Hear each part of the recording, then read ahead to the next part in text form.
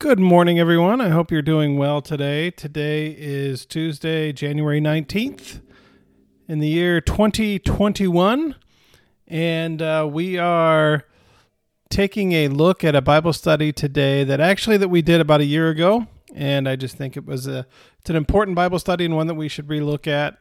It is Mr. Rogers' Theology, looking at what Mr. Rogers thinks about being a neighbor.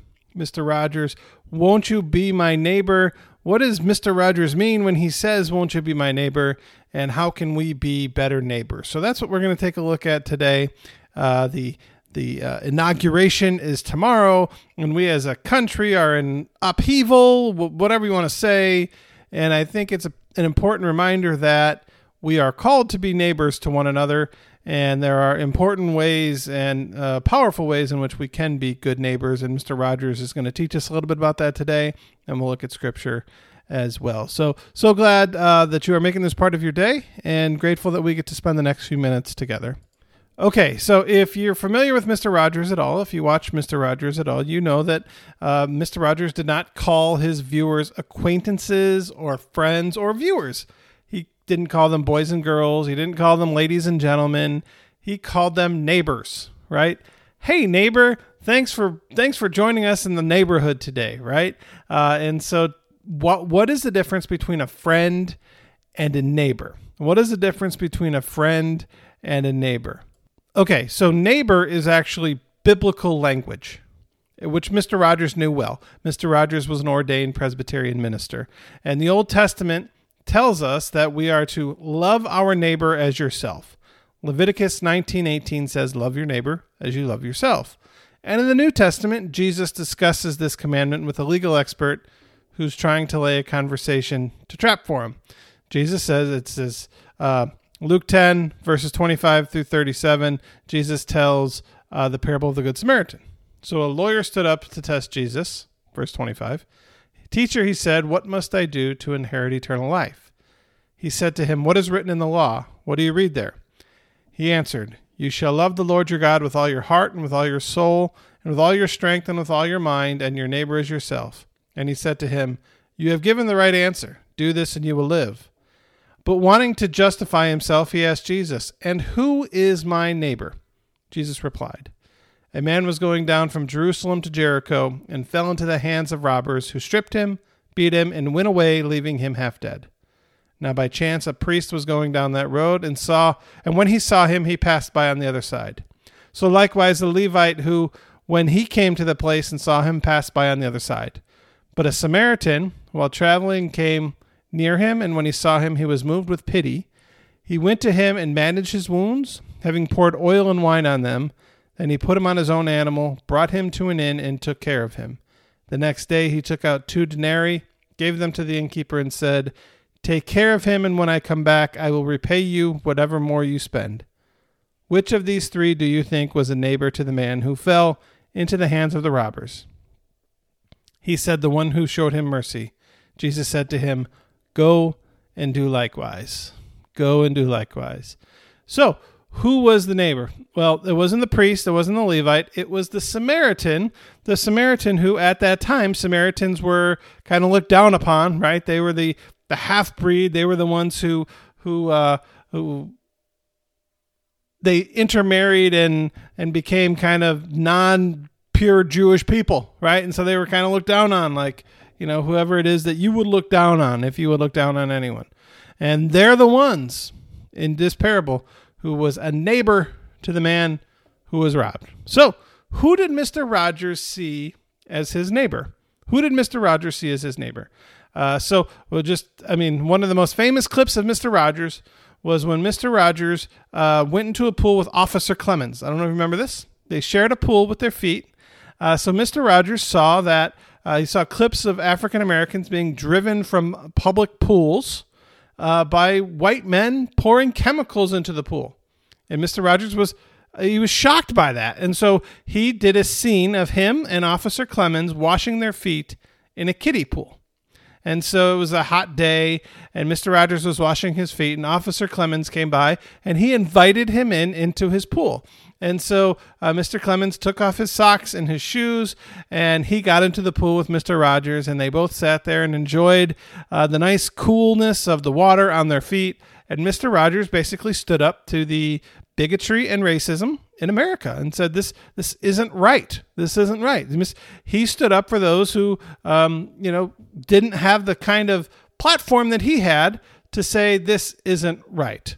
Not only that, though, Mr. Rogers was, he, as I said, was a Presbyterian minister he had a one-of-a-kind call, right, to minister to children and families, and he took seriously the scripture mandate to be a neighbor to the most vulnerable, to be a neighbor. If we look at this parable that Jesus tells, the parable of the Good Samaritan, we find somebody who's very vulnerable, somebody who has been beaten and robbed, and everyone just kind of wants to walk by, right? Kind of the way we do with homeless people or people who are in need. We prefer to take a wide route around them so we just don't have to see them, right? Because the closer we are, the more we have to recognize that they are there. And so Mr. Rogers never did that. Mr. Rogers worked with prisons to create child-friendly spaces for family visitations. Mr. Rogers sat on hospital boards to minimize trauma in children's health care. He visited people who were sick. He visited people who were dying. He visited people who had all kinds of afflictions and disabilities, and he wrote countless letters to people who were lonely, to all kinds of people. Mr. Rogers took seriously this call to be a neighbor to people, to be a neighbor, and to recognize that there is no barrier that says the people on the other side are not your neighbor, right? The people of a different race are not your neighbor. The people of a different socioeconomic class are not your neighbor. The people of a different political party are not your neighbor. Mr. Rogers saw everybody as his neighbor because that's what the Bible says. So he understood everybody to be his neighbor, and he went out of his way as much as possible for as many people as he could to let them know that they were his neighbor, so that he could do his best to love his neighbor. So, who is your neighbor? Is it just your friends? Is it the people who live near you? And when I say near you, I mean like within 100-foot radius, right? It's so often that we know are the neighbors who live next door, but the people who live on the other side of them, 2 houses down, do we know them? Is it the people who go to your church, the people who you work with? Is there anybody outside of this nucleus that we have of people who we just run into in daily life? Do we see anybody outside of that as our neighbor? Who would we have a difficult time identifying as our neighbor? Who would we struggle to say, man, that person is my neighbor? There are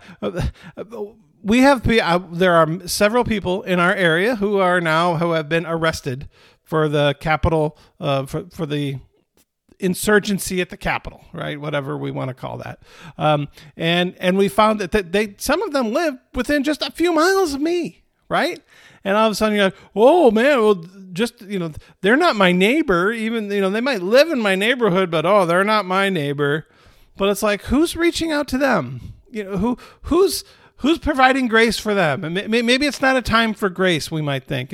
Maybe it's not a time for forgiveness. Maybe we're not there yet, right? But who's the voice of comfort? Who's the voice of neighbor for them?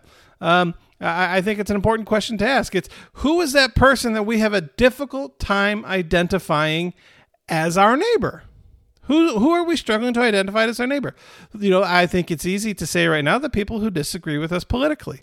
And it's not just the people who on the fringes, right? The people who are the loudest, but it's the people who are our friends who we see on Facebook that they post something that we just go, oh, I didn't know you think that. That's not what I think. That's a surprise, right?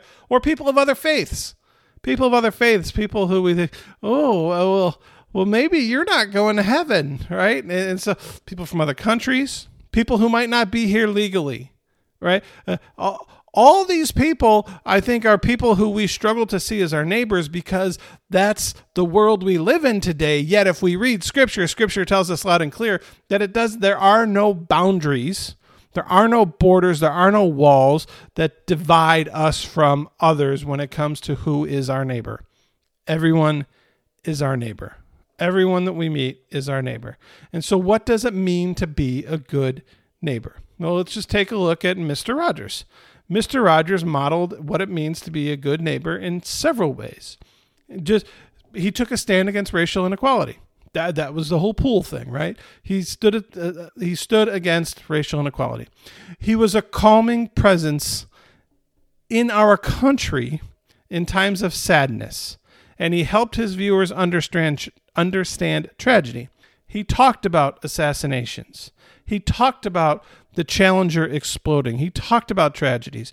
He talked about September 11th. He talked about it so that children could make sense of it. He told his viewers to look for the helpers so that they could see good in places of devastation, so that they could see hope in difficult times, right? And so he talked about things. He was a calming presence.